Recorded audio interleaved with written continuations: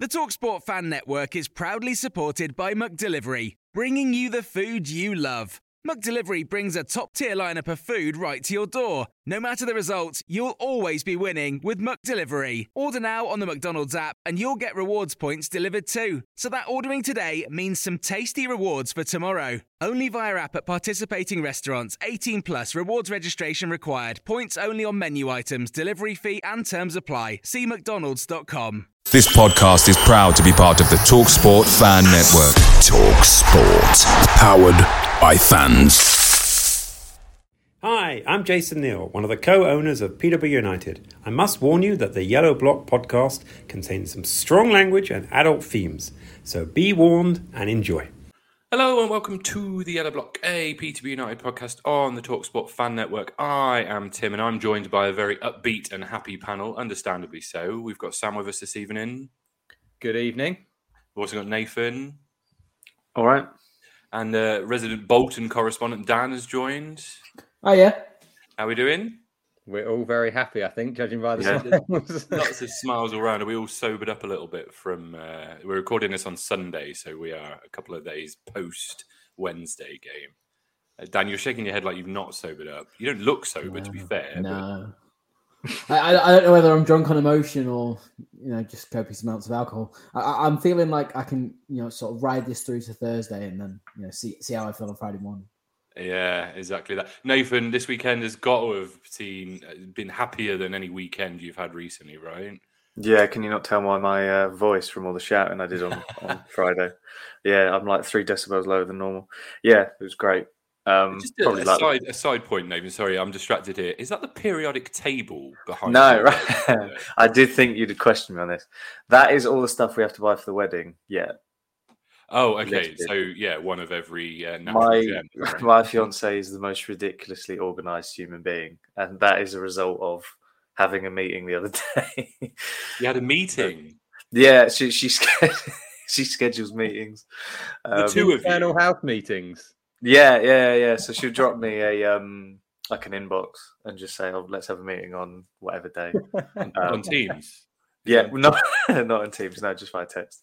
But yeah, that's the result of it, is that's like a very, very long, expensive list of stuff we still have to buy. So let me just clarify this. So she inboxes you to arrange a meeting. Bearing in mind, presumably you live together, I'm guessing? Yeah, no, we do. Yeah, but we work, she works long hours and yeah, I work from home quite often. So we don't get as much time together as we would like. So that's kind of her way of planning it. When she thinks, let's have a meeting, she'll organise it. I live for that level of organisation, and I'm all for household meetings. I am very much the opposite, so it balances out. It's quite handy that I have someone who's quite to the point. Good, Sam. What have you been up to this weekend? Yeah, good weekend. Thanks. It was a birthday weekend for me, so very, very happy one indeed. So yeah, Posh set it rolling on Friday night. But yeah, it's just been sort of a wave of euphoria. You just kind of do your normal stuff in the day and then you just stop for a moment and your mind goes back, oh yeah, we beat Sheffield Wednesday 4-0, and then you just smile to yourself. And when my kids woke up on Saturday morning, they were like, why are you so happy? Like, let me tell you, kids. Well, you were asleep, we were spanking Sheffield Wednesday. I didn't say that word though. That would have been weird. Yeah, great weekend. Was it your birthday? It was my birthday over the weekend, yeah. Ah, happy birthday. Producer Danny never did tell us this. I feel like we should have known that. So, well, happy birthday, Sam. 21 again. That's feels good. That's great, yeah. No, happy birthday to you. That's awesome news. And what a present you got from the club as well. Yeah, I mean, last time we were in playoffs, it was my birthday when we were at Leyton Orient away and got knocked out. So slightly different emotions that time. Not quite as happy. No, exactly. But yeah, it was what a night. What a night. Absolutely. Well, since we've just recorded then, we gave Wednesday a pasting and now have 1 foot and 4 toes. Or have we? That's all coming up on the Yellow Block.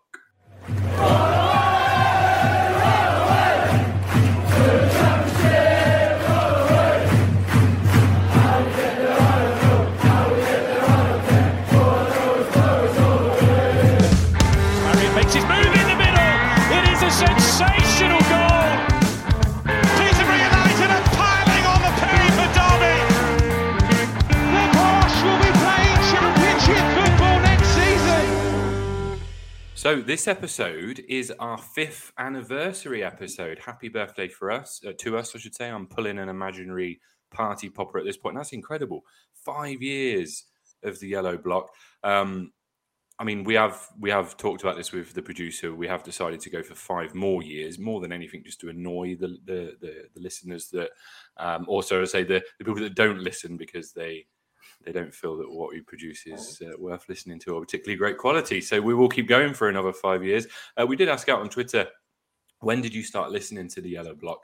Really just to see if anyone has been listening for that full 5 years. Toby commented, he said, I started halfway through the 2020-21 season. Been tuning into nearly every single episode since. Thank you very much, Toby. Jacob says, this season I started listening. I was going to say this year, but then realised it's 2023 now. Caden, like many, said he started listening during lockdown 2020. Irish Posh, a.k.a. Kisby's mum, around 3 years. Heard it through Twitter, assumed it would be amateurish rubbish, but gave it a spin on Apple Podcasts anyway. Was pleasantly surprised to find Kisby on it, and it turned out to be a decent listen. Well, I mean, I think we'll take that, Dan. That there's a compliment for Kisby in there, but that aside, I think there was a compliment for us as well. Yeah, I think it's quite apt that we're celebrating the 5th year anniversary, and the 2 eldest serving members of the Yellow Block are not here. It's fantastic forward planning, I think. Yeah, that's very true. I didn't actually know it was our 5th anniversary, so that's how much planning there was involved. We have got a few winners on this, though. So 14 O'Brien on Twitter listened from the very start, from the early days, and says, but still a good listen. We'll take that. Zoe Ridgewell says, from the very first episode, Kisby era. And Andrew Scrimshaw says, from the first episode, and won the Sabutio Holy Trio quite early on. I've got a picture of that here as well. I forgot about the Holy Trinity Sabutio set that we had. So thanks to all that have listened. We'll do our best to do another 5 years just to annoy those that don't like us. Anyway, let's get into the meat of what we're here to talk about, Dan. Wednesday. Before we get into the kind of the meat and breaking down the goals, how we'll play this episode, just your kind of overall take on that Wednesday game and where you're at now. You've had a couple of days to digest it. Yeah, I think it was a very well battled game on the chessboard. I think we knew how they were going to play. We knew their strengths.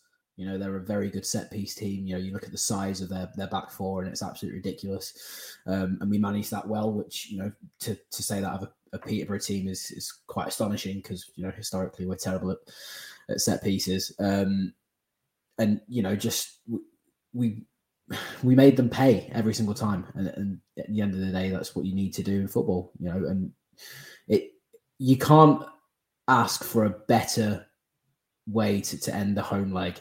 And we now go to their place where all the pressure's on them, all the fans are there, and they won't be behind the team. Anyone who was in the ground on Friday night will attest to the fact that the fans are extremely unhappy with that Sheffield Wednesday team. So it's going to be a very cagey atmosphere come Thursday night, and I think that plays to our advantage because we have the ability to not necessarily sit back, and that's not what I want to see from the team. 4 goals isn't insurmountable, but we have the ability to sort of try and control the game a little bit better than if it was only 2-0 or 1-0 or even a draw. What I will say is they're a very dangerous team. And again, anyone who watched that game will attest they are dangerous. They weren't hitting on Friday night. It doesn't by any means mean that they won't hit, on Thursday. They have the ability to score, especially from set pieces, and they will be gunning for it. There was one point in the second half, I think it was when we were 3-0 up, just before the 4th goal went in. They had 5 players up, and they were constantly whipping balls in, and we struggled. We had to clear a couple off the line. So, we just need to play it smart, I think. And if we can get a very similar performance, even without the goals to Friday night, we're absolutely laughing, aren't we? Yeah, it's an interesting point you make there around the game, because this is potentially I wouldn't say controversial. Well, it may be controversial. I don't know, especially when we've just won 4-0 in the playoffs. But I actually think, don't hate on me, I actually think the scoreline flattered us a little bit. And what I say there is that we were 2-0 up at half-time, but I would argue that we didn't deserve to be 2-0 up at half-time. So they had, I know Michael Smith had that one-on-one early. If he'd scored that, we're looking at a different game, I think. All of the pressure that Wednesday had was as a result of Peterborough not controlling the game or not controlling possession, giving the ball away cheaply, not clearing their lines properly, trying to play out from the back. We invited all of that pressure. But Wednesday just didn't seem to have that kind of final little killer touch. I think they were unlucky for an element of that first half. Soon as that third goal went in, the game's dead at that point. They just collapsed. Now, I don't know what's happening off the pitch at Wednesday. I don't know enough about the club, but there's clearly something there that's going on because the fans turned on them. The players just seemed to implode. And realistically, it could have ended up being 5. I know it was not Ricky Joe Jones. It was... Okay. Poku, yes, thanks, Sam, at the end, who probably should have scored, let's be honest.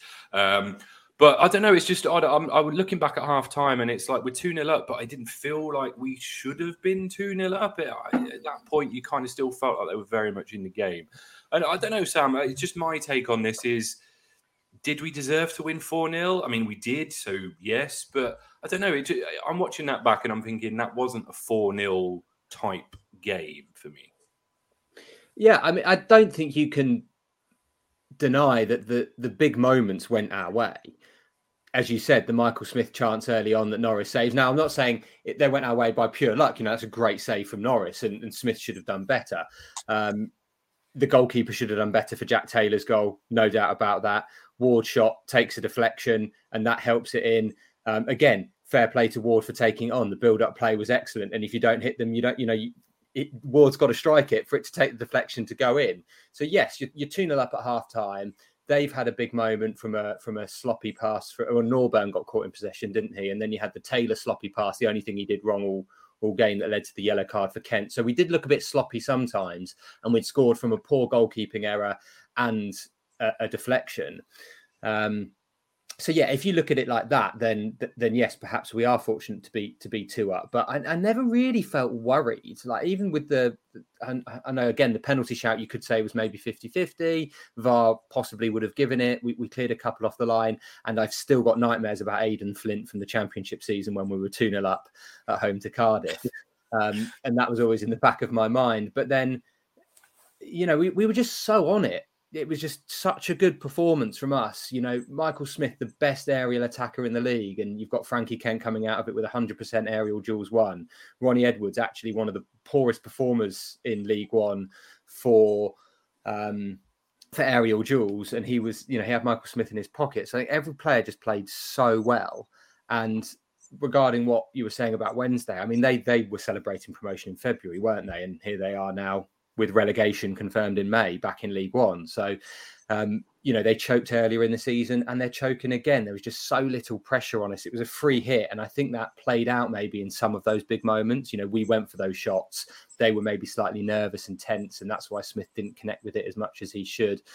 And we were just absolutely on it. The third goal in particular, Taylor's break where he goes past Bannon and then it doesn't quite work, but Norburn's pass is inch perfect into Mason Clark, and then his cross, I don't know if you look, I've watched that goal so many times, the ball bounces just before he hits it with his left foot, and that ball could have gone anywhere. It could have gone into the queue in KFC, and it didn't. It was pinpoint, and you look at it and you think that's, those fine margins, those moments, they went our way, but it was partly down to a bit of luck, partly down to our quality, partly down to the fact we just went for it. So it was just a night where it was just sort of perfect. And as you say, the one slight negative I've been thinking about all weekend is it should have been 5. It really should have been. Poppy should have scored that. But yeah, it was just what a night, and everything kind of, the big calls went our way, but we, with some of them, made them go our way.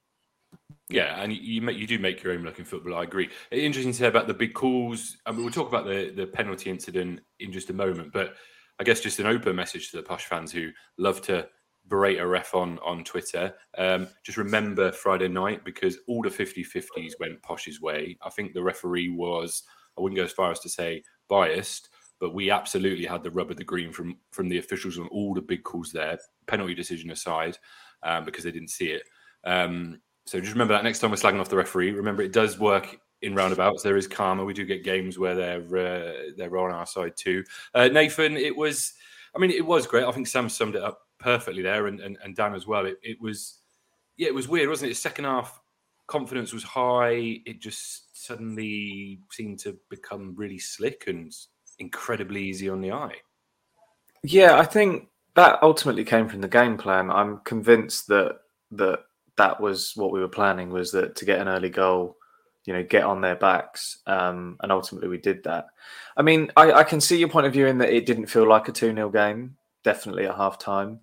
But ultimately, I think it looked like we were really the side that was trying to win it. I think, as you mentioned, we gave them every opportunity they had. That was from our misplaced passes. That was from our own mistakes, rather than them necessarily carving anything out. And I don't mean to denigrate Sheffield Wednesday. They are a very good side, and ultimately, they finished on 90-odd points. So they're clearly, they've got ability. But from what I could see, their tactics seemed to be ping it into Barry Bannon, and then he looks for Smith up front. That seemed to be their game plan. I didn't really see anything beyond that. Their chances came from set pieces largely, again, which surprisingly we seem to deal with incredibly well, which, as Sam mentioned, Frankie Kent at the back, winning all of his duels was fantastic. Something I mentioned to my dad on the walk back to home from the ground was that for some reason they left Burrows completely free on the left wing every single time, and especially in that first half. I think it might have been the same for Joe Ward on the other flank. I couldn't see quite how much space he had. But it just seemed to be a tactic of theirs that they gave us so much space on that side. And I think a lot of the goals seemed to come from that, especially in the first half. The 2 goals there, that came from that flank. And I couldn't quite understand that. I feel like it was really sort of foolish tactic on their point of view. But from my point of view, in terms of the way that we played, I thought we went at it. We looked really, really punchy and, up for it. From minute one, and obviously, we did give a few passes away, early on in that first half. But I think beyond the sort of 20th, 25th minute, it really looked like one side was desperately trying to win that game. And I think Dan and I mentioned this on the last pod that I was on, was that this squad is capable of doing that. Our squad can do this, and it's frustrating when we don't do it, because you can see it in the ability. And we've got promoted before with effectively most of the same squad. And I think Friday night's performance was it really signposted that to me, that is in the DNA of this club, that we can go and do performances like that. And we just need to see that more often, because as Jack Taylor said in his post-match interview, we can beat anyone in the league on our day. When we're like this, no one can stop us. And I think that definitely came across. But also on the flip side, I think we can't get our hopes up too high. I think we need to go into that game on Thursday with effectively a blank canvas, rather than going there thinking the job's done. I think we need to see that game as one that needs to be won in its own right. Friday's done. Thursday's still another job to finish off. Yeah, very sound, stoic advice. I absolutely agree. Dan, we've already talked about a few players. We mentioned a few names. Burrows, fantastic. Ward, brilliant down his side. Edwards, sensational. Kent was good. Ironically, probably the weakest of the 4, but was still by far one of his best performances of the season. Norris, brilliant. Taylor, out of this world, and is quite rightly getting all of the plaudits. The front 3, brilliant. I do also just want to mention Kiprianu to you, Dan, because he doesn't seem to have got too much in the way of credit. But for me, he was that link player. He was that missing. He was that jigsaw piece, and I think there's a reason, and it's quite telling that we did make a sub, right, didn't we? Right at the end, we brought Ricky J. Jones on, but it was right deep into injury time before we made any sort of personnel changes, which I think is quite telling. Was it a 10 out of 10 from everyone for you? Yeah, I think it really was, or as close as makes little difference. I mean, like you mentioned, Kiprianu had a fantastic game. He was sensational from start to finish. And Edwards, every game for Edwards is a 10 from me, but this one really was a 10. Just absolutely outstanding. Maybe you lay some questions on Norris for, the fanciness that he tries sometimes. And, he likes to think that he's Edison when, he needs to sort of reality check himself sometimes that he's played in League One. But the mistakes in the first half aside, and just a little bit of cockiness here and there from the players, which I guess you like to see. Yeah, it was fantastic. And in the ground they gave the man of the match to Norburn, and I was thinking, I don't know if I'd have picked Norburn, but then I couldn't have picked anybody else either. So it was absolutely phenomenal. But you struggle to pick players out for bad performances when you walk away from a 4-0 win, don't you? So. Yeah, absolutely. No, that's valid. And to be fair, I give everybody the big build up there except Norburn. You're quite right. I think Norburn. Well, we know what he's capable of, isn't we? I suppose we've come to expect that sort of level of consistency from him. Mentality, though, Sam. So we'll talk in a moment about how the Wednesday fans conducted themselves prior to the game, but just focusing on a press point of view. And you mentioned about Sky and some of the issues that we've had around Sky and how they focus so much on Wednesday post-game. And a lot of the media that's been produced since has been focusing on how poor Wednesday were rather than how good Posh were. Do you think that that's a result of the fact that they finished on 8,972 points compared to Posh's 12? Or do you think it's just that they carry such an aura as a big club against little old Peterborough? I'm just interested kind of how the media's portrayed the game. Well, I think, I think a lot of it is that big club mentality in terms of it's done on sheer volume of supporters. And not just that, but we live in a social media age, right, where people broadcast knowing that they're going to put clips online, they're going to put clips on social media. And so, they know editorially, if they focus more on Sheffield Wednesday, it's going to get more clicks, it's going to get more views, it's going to get more impressions. And with Sheffield Wednesday, you've not only got the Wednesday fan base, you've got the Sheffield United fan base who are going to love that content as well. Whereas Peterborough is just so much smaller. And so that is just a natural, natural part of being a smaller club. I think again, there is editorial value in the story that Wednesday got 96 points. No one's finished on that high points and not got promoted. But it does start to go into the realms of being disrespectful. And I don't know if you've heard what Jamie O'Hara has been saying on TalkSport. And, if that was and for those who didn't, very quickly, he basically said that Wednesday should have gone straight through to the final. Posh should have played Bolton in 6 v 5th. Then they should have gone into a semi-final against Barnsley, and then they go into the final against Wednesday. Now, we can't live in an alternative universe to know if he would. But if Posh finished on 96 and Sheffield Wednesday finished on 77, would he be saying the same thing? No, we'd probably say no, probably not. But, look at, we're recording at the time that Bradford and Carlisle are still playing. And everyone who's played at home has either won or drawn, which means all the clubs who just snuck in the last place, or not just snuck in some cases, but were in the last place, have won or drawn. They've not lost. So, yeah, there might be a big points difference, but they're still there on merit and they can still beat them. And that's just the way it works. So, Sky were fantasizing over Sheffield Wednesday, focusing on that a lot. But I think, it's just that, like I said, it just comes down to the digital age and impressions and reach and all those numbers. But, I'd like to think hopefully now that Posh have shown them that, we are good enough. And the problem for us this season has just been consistency. We can string 3 or 4 games together. We know that. And we have had problems with the big games. Look at how our players spectacularly failed to perform at Cambridge in, a game that meant so much to the fans. They really flopped that day, but they've picked themselves up and they really performed. And again, Sheffield Wednesday twice now, they've been under pressure in the season, Friday night and, back when they're on their 25 game, whatever, unbeaten run and going for it, and they flop then. So, it does happen, even if you get, as you say, Tim, 8,596 points or whatever. Yeah, it's Jamie O'Hara's point was kind of lost at the fact that Posh beat Wednesday 4-0. I kind of feel like it sort of makes a bit of a moot point of, although controversial opinion number 2, again, please don't hail me here, but I do kind of see the logic in what he's saying. I know that they work that sort of playoff system in, I want to say Scotland. There is a league somewhere where it might be the National League, actually. The National League. Yeah, National League, they do it. Yeah, it's like a stepped approach, isn't it? So the higher you finish, the less games you play in the playoffs. And actually, I can kind of see the theory.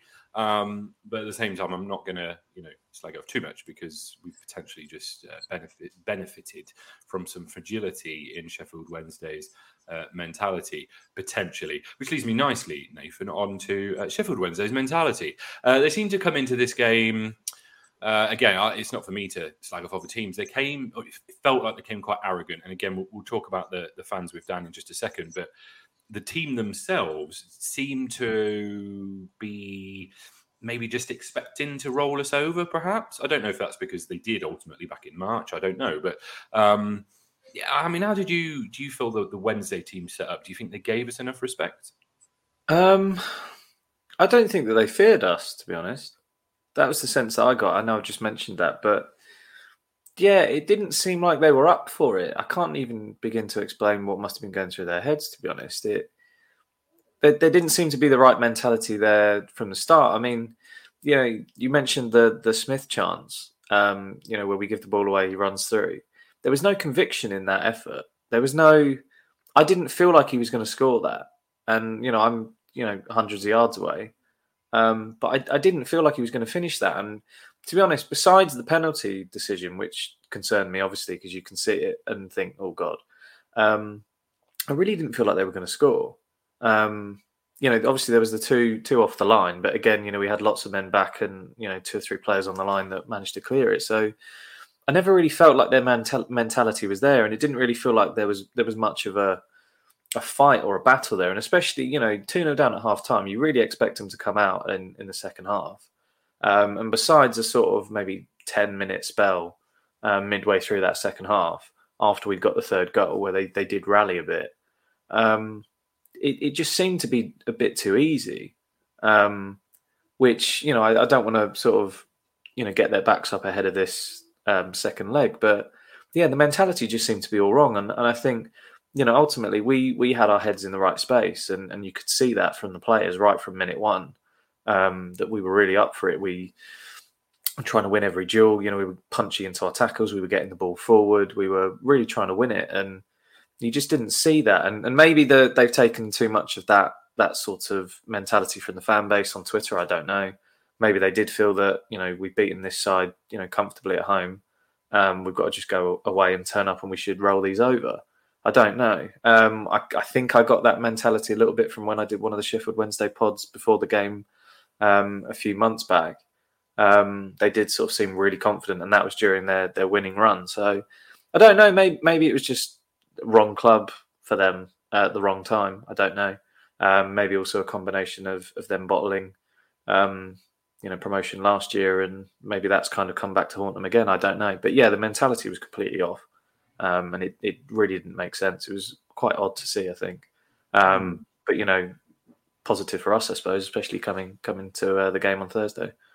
Absolutely. And Dan, I know that you did the Wednesday week pod prior to the game. What sort of sense did you get there? Nathan obviously did it a few months back, kind of had that maybe swag of it's only Peterborough. Was that the sort of impression you got when you did their podcast this week, or last week, I should say?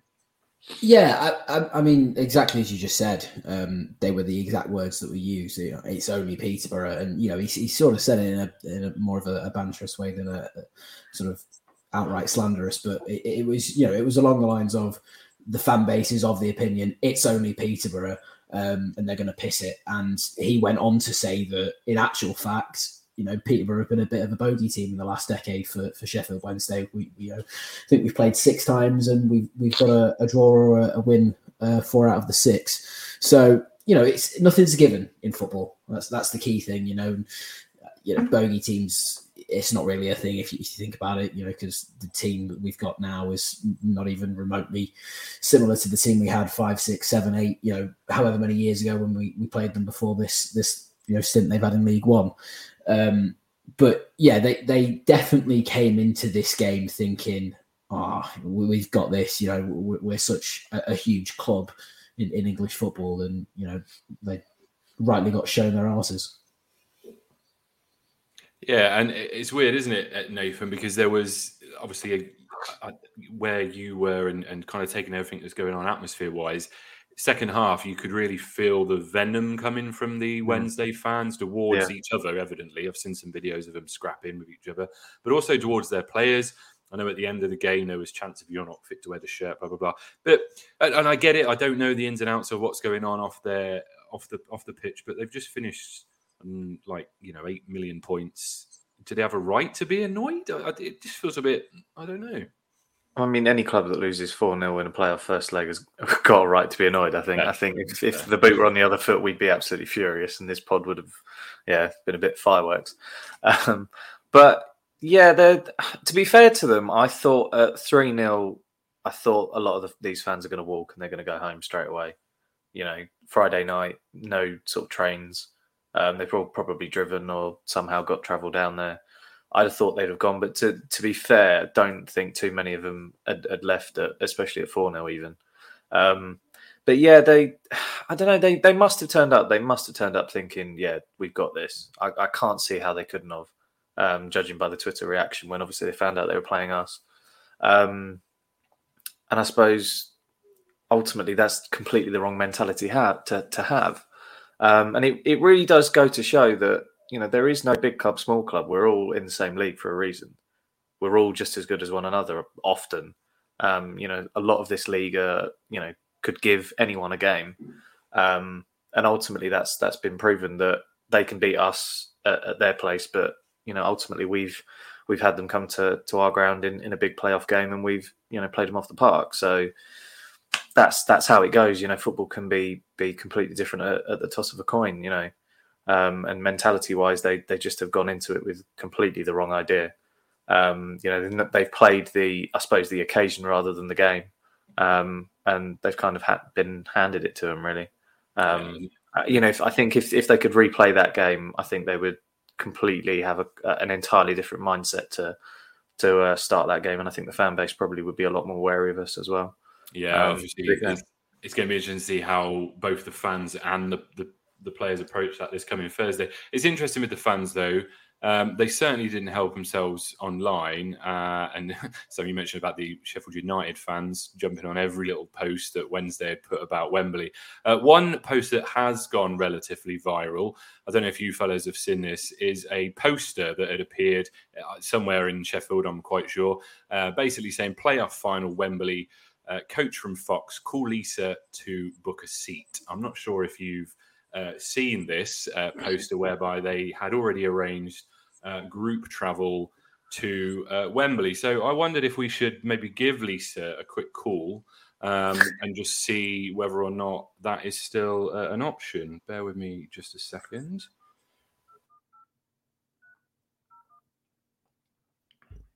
You've dialed an incorrect number. Oh, Lisa, you've done us over there. That's not an incorrect number she's put on that poster, surely? That's so upsetting. That is you think she's blocked her phone or like thrown it out or something because she's been inundated with calls? Exactly that. She has got so inundated with Peterborough fans calling to book Wembley coach tickets. It's such a shame. I was hoping to hear some sort of middle-aged, disgruntled Yorkshire woman. I had an amazing script lined up for that prank call. Now, I wonder then if this is a Sheffield United fan that put this online prior to the game, knowing full well that when something like this happened, it would come back to haunt Wednesday. I wonder if we've unearthed a gem from Sheffield United here. I was going to say before you phoned, like I wonder, have we checked the veracity of this? Is it actually true? Was it from like 10 years ago or something? But I hope you did that with no caller ID, Tim. I did it. I was all ready to introduce myself as Jared. I was going to ask whereabouts in Peterborough the coach would pick us up from. I was going to tell her that I lived at 40 Lincoln Road. I had all these amazing little puns lined up. Spent all day thinking about this.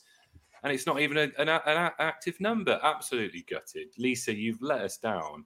But in any case, the point that we made still stands about Wednesday approaching this game. Completely wrong from the fan perspective. And hopefully we will start to get a little bit more respect. Just touching on bookies a little bit. So Wednesday were, Sam, I know we mentioned this, Wednesday were massive favourites, not only to beat us, but to win the playoffs. Ironically, they're now no longer favourites to win the playoffs. But interestingly, after the first two playoff legs have been played, reminding ourselves, of course, that Bolton and Barnsley played out a 1-1 draw up in the northwest. We're now favourites to go up. And so I wonder, with what Dan was just saying, whether or not we prefer to be the underdog. I mean, it's going to be tight, whoever we play in the final, if we get there, of course. Yeah, I mean, this is where Darren Ferguson has to be the manager and really clamp down on any belief that we're through. Because, what is it, the fifth time that 4-0 has been 4 goals is the difference after the first leg of a playoff semi-final. And the other 4 times, all the teams have made it through to the final, but only one of them has gone on and won the final. And that's the danger for us now, isn't it? Thinking that, we take the foot off the gas or change the mentality. And he's got a lot of work to do to make sure that the players don't shift their mentality. And us as fans as well, in all the celebrations of Friday night, I didn't see too many, I saw a lot of people saying, well, it's still not won. We've won 4-0. Sheffield Wednesday can just as equally win 4-0 at their place. If it's 5-0, it's another step further. But, at 4-0, it's football. Stranger things have happened. It's highly unlikely, you'd like to think. But yeah, that shift in odds, I don't know if the players will know about that, but it does reflect the fact that Posh are now in a very different place in this playoff race compared to where they were before. And it was a free hit for us. And it absolutely was anything but a free hit for Sheffield Wednesday. I was looking, I nearly put a £5 on Posh before the Wednesday game for Posh to be promoted. And I think the returns were 27 quid, whereas I think Wednesday was sort of 13-8. So we were 5-1 and they were less than 2-1. So, 1.5-1. So, that's a huge shift, but it was a huge performance. But I just think you have to be so moronic to, if that is true and I think maybe, Lisa's might have been fabricated, but certainly there were Wednesday fans talking about Wembley, talking about buying hotels and booking travel down. I mean, it's just so stupid, isn't it? It's so moronic. And I do wonder if Posh were aware of that and used it in some way to fire them up. Yeah, I do wonder that too. And it was really interesting, Sam, as well. Prior to the game, so having since watched it back on Sky after Friday, pre-match press conferences that they did for Sky. So you tunnel, interviews if you like as the game's approaching.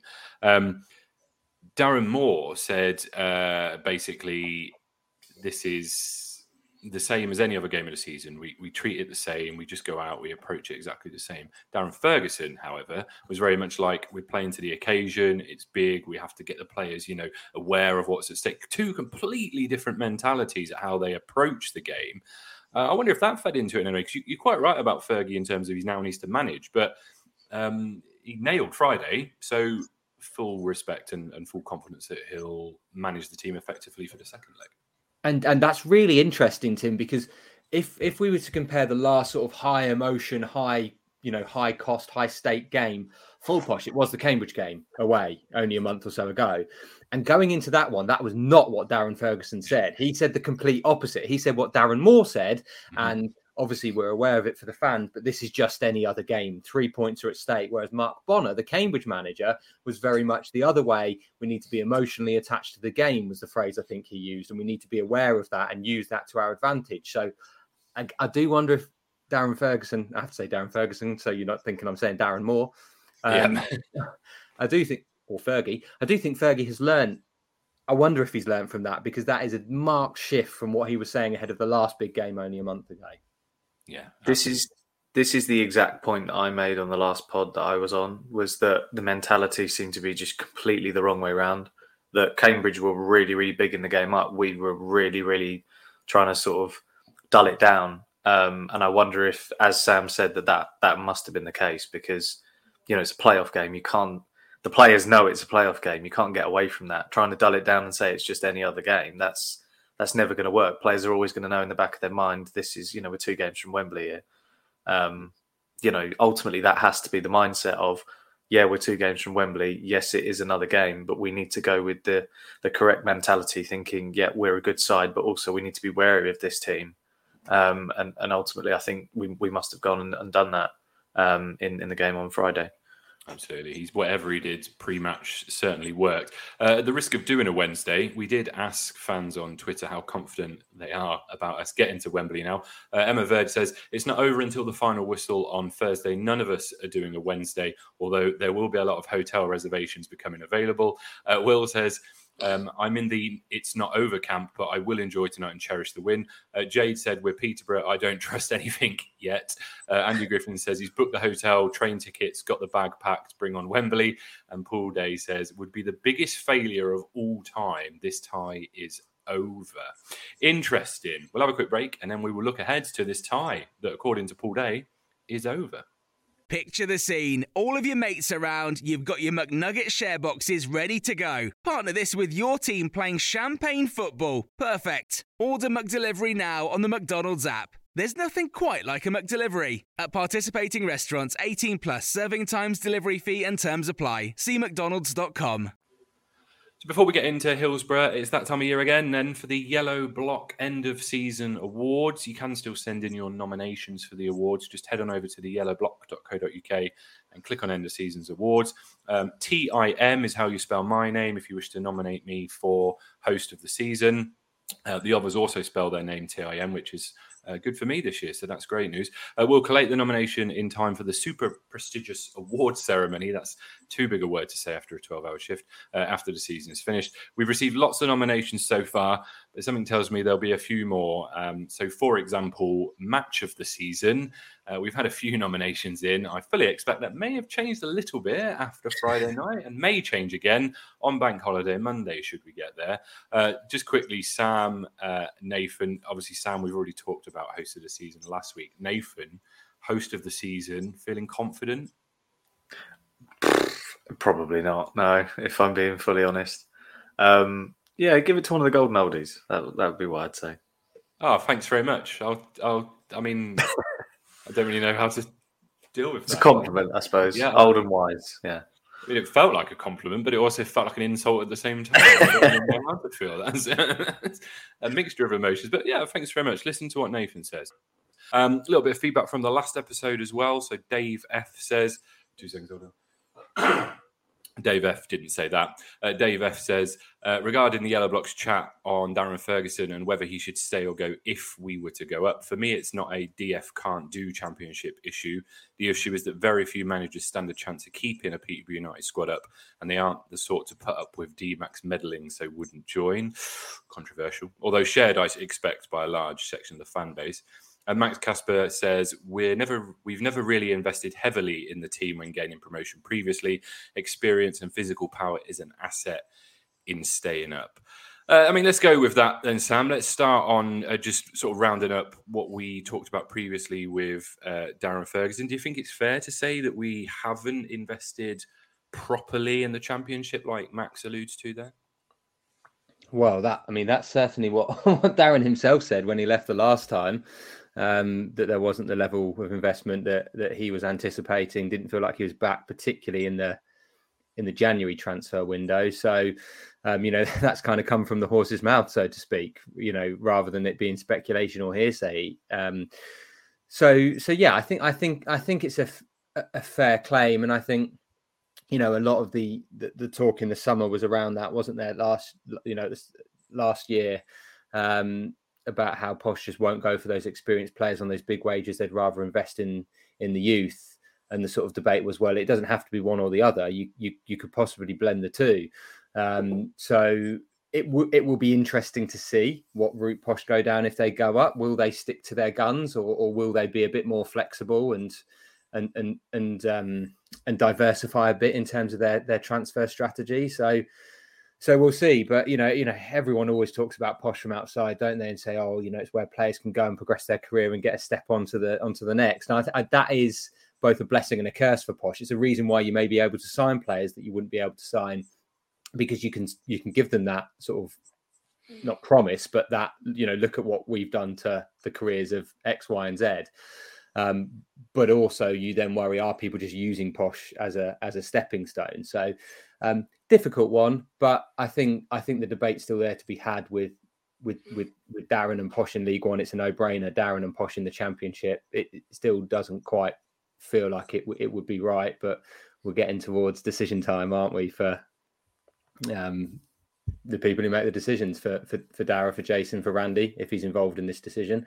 So yeah, it'll be interesting to see what's happening. I mean, people are saying believe there's a deal to be done. Sky was saying on Friday that he's not signed yet, and there's still uncertainty over it. But I think some of the other things Sky was saying, you wouldn't necessarily trust what they were saying much at all. So yeah, it'll be interesting to see. But I think it's a debate that will go on until we know if he signed a deal or Posh are looking elsewhere.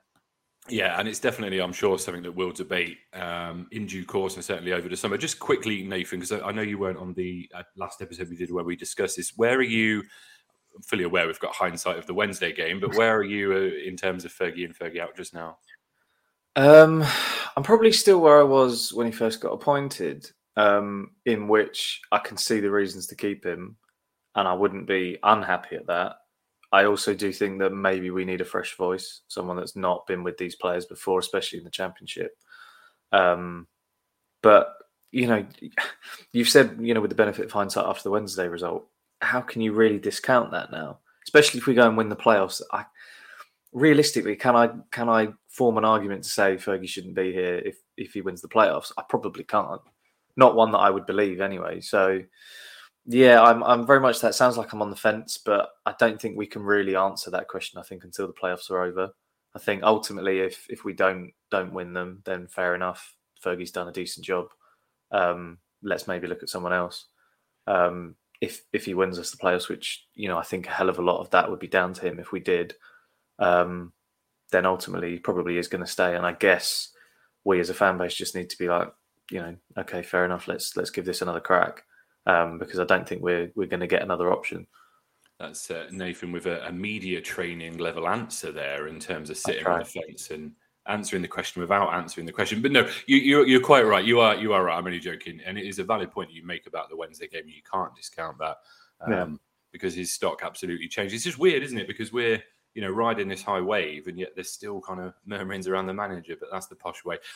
We've talked about what happened in Bolton 1-1. Barnsley dominated that game in terms of chances. Just quickly, Dan, how are the Boltonians, I don't know if that's what they call themselves, feeling after this weekend?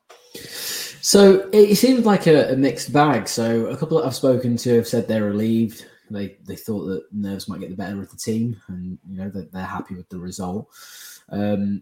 And others have said that it was, terrible, that they didn't really turn up. They had to wait until they went 1-0 down to sort of get a foothold in the game. So it's a bit of, half a dozen of one and six of the other. It's a bit of a strange one.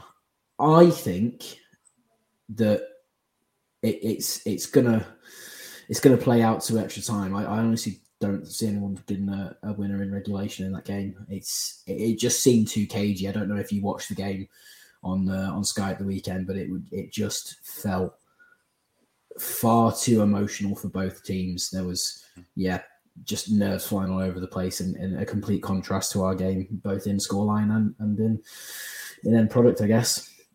Yeah, absolutely. Their second leg is at Oakwell on Friday night, so we will hopefully already have booked our spot at Wembley by the time that second leg plays out. Let's talk Thursday then.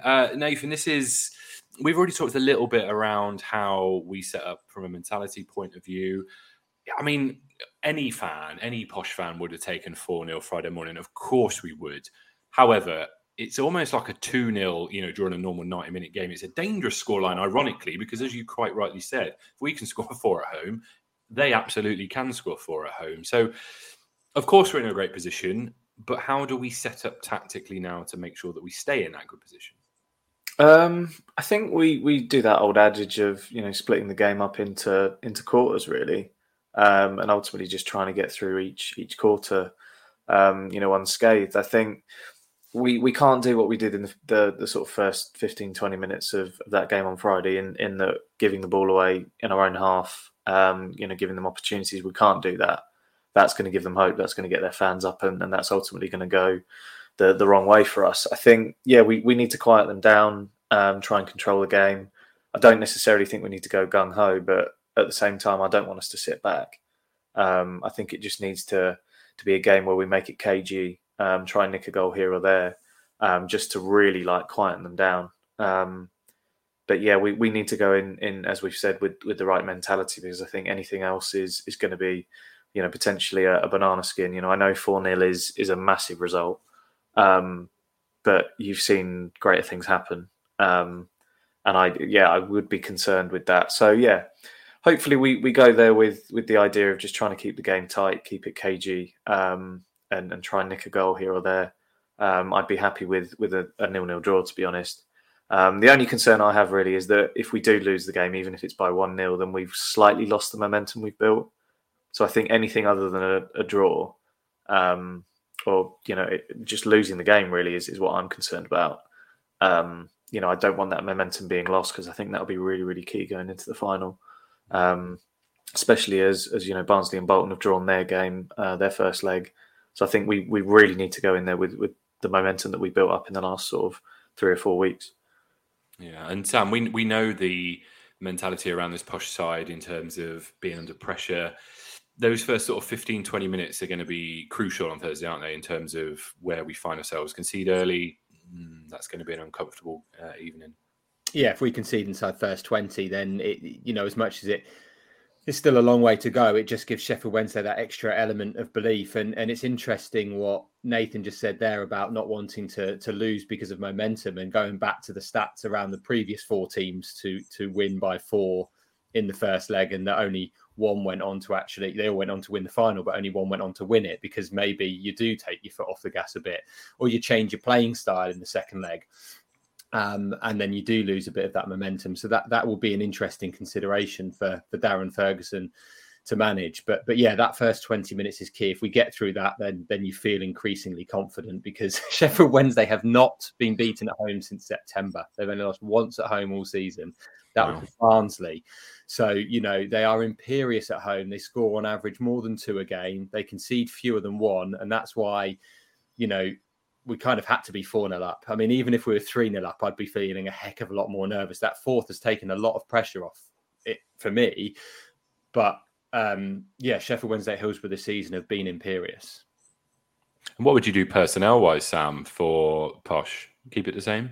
Well, yeah, you probably have to, because of Barnsley away and then the home game on Friday night. But I did think it was a big call again from Darren. I mean, I know the easy thing to do was to keep a winning team, but again, a real trait of Sheffield Wednesday's play this season has been using the wide areas, using the width, getting crosses in. They've done that more than any other team in the league this season. And interestingly, it's how they scored against us back in March with the own goal coming down from the left-hand side, our right. So, then you think, we had to kind of go with that away at Barnsley to get the win. It's 2-legged against Sheffield Wednesday.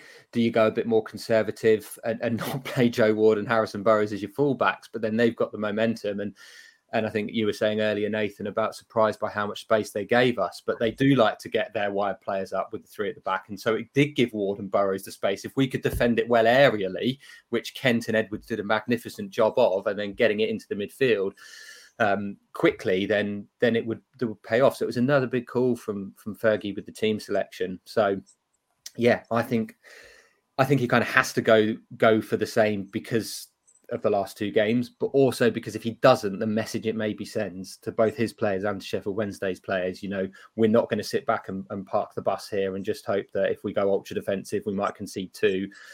We're not going to really concede 4. I think he will sort of still want to keep it quite open and show Sheffield Wednesday that we're not messing about.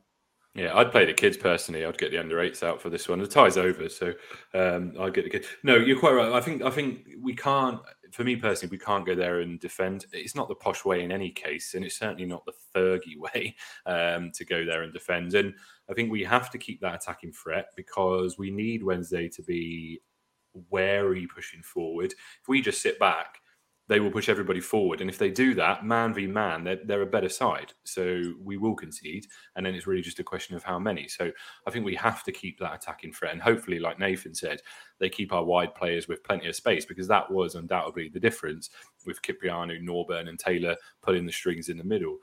Dan, from Wednesday's point of view, I mean, are you expecting a fight from them? Oh God, yeah.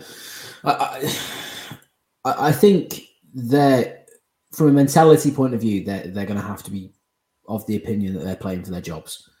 I think every man, given the fans' reaction to losing to us at home, every man in that team has got to be thinking, well, they're not going to want me here next season if we don't come through this. And, like you've alluded to, we give them that momentum by sitting back. They're a very dangerous team and they can score a lot of goals. So we just can't afford to do that, So I think we need to keep majoritively the same team, if not the exact same team. And I think we need to go for it like it's 0-0. Not necessarily, pushing everyone forward, but really trying to get anything out, just a goal, or make sure that they know that if they push too many players forward, like they did when they went 3-0 down at London Road, because they bloody looked like they were going to score for a good 5-10 minute period. Giving them that fear that they can't do that is going to be essential, because, they score early. Oof, I'm going to be very, very, very nervous. No one has scored more in the first 15 minutes in League One matches this season than Sheffield Wednesday. They've scored the most in the entire league. Thanks, Sam. I'm just saying that just adds to that being a key part of the game. That has to be the stat, though, that Fergie leads with in his talks with the players. Has got to be, look, get past the first 15 minutes and we're in a good position. I think that's really what I would say, is that defensively, we need to be wary that we probably are going to have an onslaught. It is going to come at us.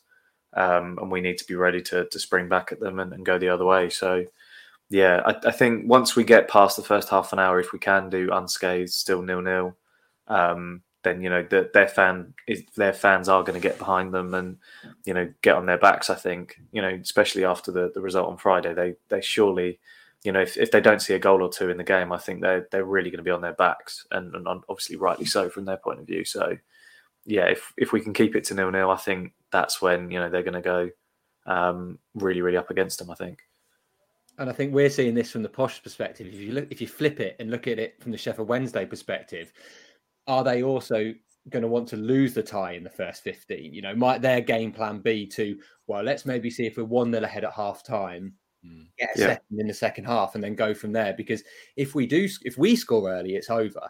And one thing they're going to be really wary of now is us on the counter after that third goal and some of the forward play. So actually, just as much as we don't want to let them back in it in the first 15-20, they're not going to want to concede and lose it. So they might actually be quite cagey and uncommitted in the first 15-20 as well. Yeah. That's valid. I mean, I'm expecting it to be quite cagey personally. The reason I asked Dan about the fight, and you was kind of like, well, of course they will. I'm not. There's something happening at that club. You look at what's going on off the pitch with the fans and stuff. I wouldn't be overly surprised if we don't see that much fight from Wednesday. They feel like they're broken. Like Darren Moore at the end of that game, I know he'd just been beaten 4-0, but he looked a broken man. He looked like he was clueless, if I'm honest, in that last sort of 10, 15 minutes. It looked like there was no plan B or C or whatever they were on at that point. And I just wonder if there won't be a massive fight. The fans are already starting to get on their backs and we've not even kicked the ball. I don't know. I think it'd be quite a horrible atmosphere, if I'm honest, from a Wednesday point of view. I don't think it's a given that we'll see that fight. Yeah, no, I see where your point is. The thing is, they were very quick to turn on them. Even just at 1-0, those fans were completely changed from the fans that started the game. They were very loud, if not the loudest fans that have been at London Road all season. That first goal goes in and they're silent. And, obviously there's an emotional point of view of going 1-0 down in the playoffs. But, normally the fans, after a couple of minutes are back in, they're up for it. And you just didn't get the sense that they wanted to get behind the team. And, it is a strange one. There's an element of not disbelief, but, severe disappointment at scoring 96 points over a 46 game season and somehow not being promoted automatically. It's absolutely ludicrous. Teams have won the league with significantly less points than that. So, maybe there's a bit of exhaustion from the players. Maybe they thought that they've done all they can to get over the line and still couldn't do it. And so maybe their mentality shot that way. But, I think Peterborough United are the last team that that can, in a positive way, speak about players' mentality for big games, because you've seen us bottle so many games, especially away from home, over the last few years. I think the dangerous thing here is to think that mentality of, I suspect that we won't get a dangerous Sheffield Wednesday side that are going to roll over. I think that's the dangerous thing, is presuming that because they've had such a shocking and harrowing defeat away from home in a playoff semi-final, that's the worrying thing to me, is that our players are going to sort of filter into that. I really don't want that to be the mentality going into that. I think it really has to be, they are going to come at us and we need to be wary of this. Anything else, I think, is what concerns me in terms of going 1-0 down in within 15 minutes, or conceding, or maybe having a player sent off. Any of that is what concerns me, is that mentality could lead to one of those things happening. And I think we need to really be on it and wary of that. Yeah, well, hopefully Fergie will, like Sam said earlier, kind of make sure that doesn't happen. And to be fair, he is always pretty good, I think, at managing mentalities. It's more around temperament and stuff like that that's potentially outside of his control. In any case, hopefully this isn't the last away day guide of the season. Hopefully we've got a certain stadium in London to look forward to. So this should hopefully be the penultimate away day guide. Cue bedding music. Thursday night then, destination Hillsborough. The Steel City plays host to the second leg, and we have to be honest, this is a gem of an away day, irrespective of what's at stake on Thursday. And although we can't be sure what sort of atmosphere to expect from Wednesday fans, as we've just talked about, we can be sure of one thing, and that's that Poshies can make use of the old school acoustics here. It's great fun at Hillsborough. Poshies will be in the upper tier of the Leppins Lane end for this one, which is behind one of the goals.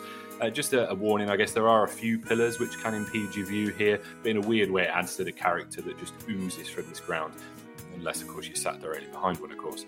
Getting there then, M1, junction 36, that will take you into Sheffield. If you stick to the A61 from the motorway for about 8 miles, you'll eventually hit Hillsborough on your right-hand side. Now, this isn't the shortest route, but it's by far the quickest, taking into account the fact that you're going to be travelling at rush hour. You want to do all you can to avoid city centre Sheffield at rush hour, trust me. Worth seeing which way your sat-nav is taking you and ignoring it in favour of the A61, in my opinion at least. There is street parking nearby, but with this being a big occasion and an evening game, you'd probably have to set off, probably about now to get some, so good luck with that.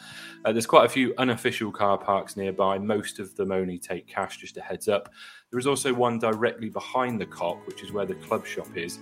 Postcode for that is Sierra 6, 1 Quebec Echo. The other option is to park at Meadow Hall, and you can grab a train directly across from there. Speaking of which, those of you who are getting the train, got some good news for you. There's no planned strikes currently. However, please do check before booking in case anything changes between now and then. And some more good news in the fact that there is a direct option for this one. So East Midlands Railway runs a direct service from Peterborough to Sheffield. Apologies if you can hear, ironically, the train going past in the background. It takes about 2 hours, that direct train. Alternatively, you can take London North Eastern from Peterborough to Doncaster and then switch to Sheffield with Northern. However, all of the Northern drivers are with the ASLEV union, and there is information online that suggests they may be planning some last-minute strikes for Thursday, so be warned if you are going to Doncaster. The station itself in Sheffield, it's quite a hefty walk away from the ground. It's too far to walk, really. You can either take a taxi or get the number 53 bus to Ecclesfield. That service runs roughly every 10 minutes. It takes about half an hour from the station to the ground. Expect it to be busy though. Alternatively, you can get the Super Tram, which is quite possibly the best description of any public transport that I know. The Super Tram stops directly outside the railway station. You need to grab the Blue Line tram, which goes to Marlin Bridge, and get off at Hillsborough. Again, these run about every 10 minutes, and you can get tickets on the tram itself. When you do get there, the Railway Hotel on Penistone Road is a good shout for an away-friendly pub, or the New Barrack Tavern, which is on the A61 just before McDonald's, which is probably where you'll find Jared. In the ground, it's the usual offerings. There's nothing special about catering inside. FYI for this one, turnstiles are set to open about 6:30. They are advising to get in early, gives you a chance to soak up the atmosphere. In my experience, the stewarding's pretty laxed in terms of letting you sit wherever you like. However, given the fact that we've sold out our allocation, it may be different for this one, and probably understandably so. Record attendance at Hillsborough was 72,841. That was against Man City back in 1934 in the FA Cup. In terms of modern attendance records, that was against City's neighbours Man United in 2000, when just shy of 40,000 piled in for a Premier League match. This promises, as we all know, to be a real memory maker for travelling posh fans. If you are going, stay safe and enjoy. Right, lads, time to put your balls where your money is. No, that's not the saying, is it? Time to put your money where your mouth is. That's what we'll go for. That's slightly more PG. Nathan, are Peterborough United going to Wembley, and what will the score be on Thursday night? Absolutely going to Wembley. I feel like a 1-1. I feel like a KG 1-1 for me. 1-1? Maybe, 1-1. And is that like a last-minute goal? Who's scoring that first goal and when? I feel like they might score first, and then hopefully we'll come back into it. Yeah, I'm not sure my nerves can take it if they score first, Yeah, no, mine neither. But yeah, 1-1. That's my guess. Fair enough. Sam, are we going to Wembley, and what's the score Thursday? Well, I said we would when we did the pod the other week. Me and Dan were confident, so I'm going to stick with that confidence, obviously, even more. So yes, we are. And I am going to go for a bit of a weird one, but why not? And I'm going to go 0-0. I mean, I can see it. I can see it 0-0, to be fair. I'll be quite happy with that. I think we all would, wouldn't we now? Dan Weldon? I can't bring myself to say it, but I will say I think it will finish 1-1. What can't you bring yourself to say? It's not happening. I can't do it. I mean, just quickly though, we one of the listeners' comments said earlier that it would be the biggest failure of all time if we don't see this through now. I mean, would it? Would it?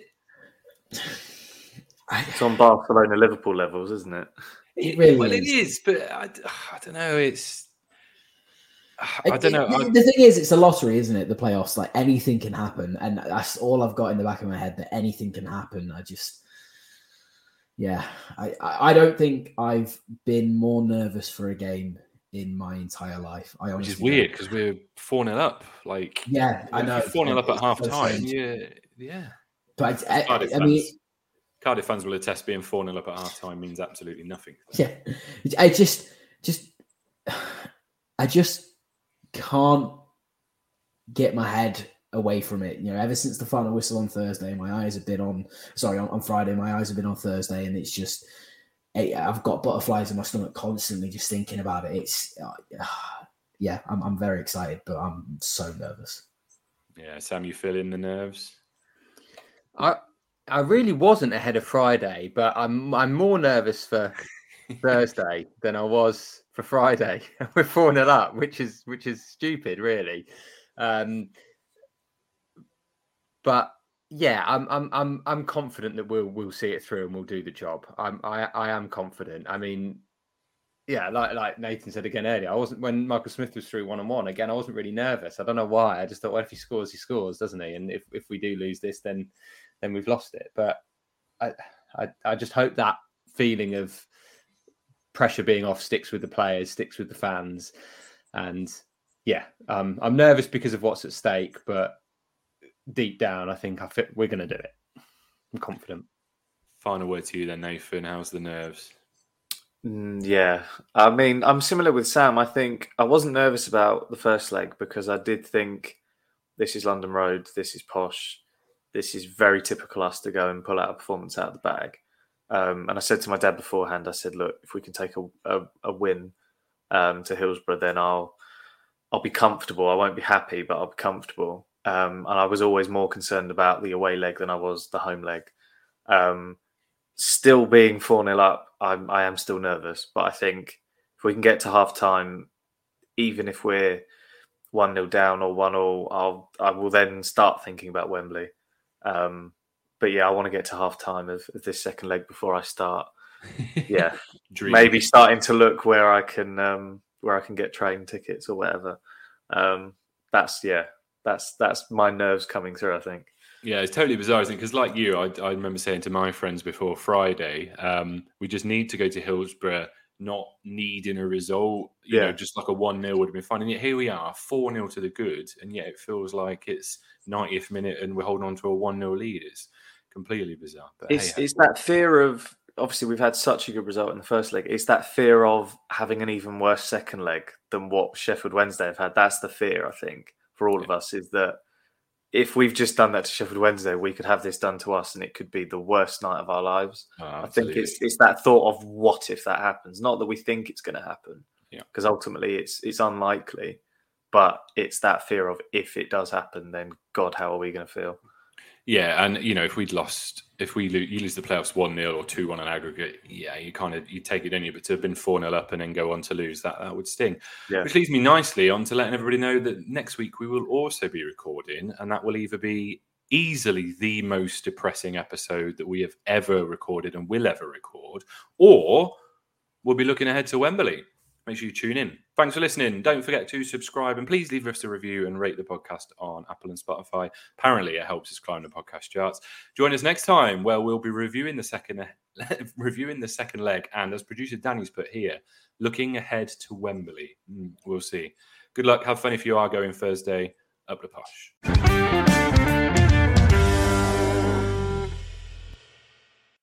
This podcast is proud to be part of the TalkSport Fan Network. TalkSport.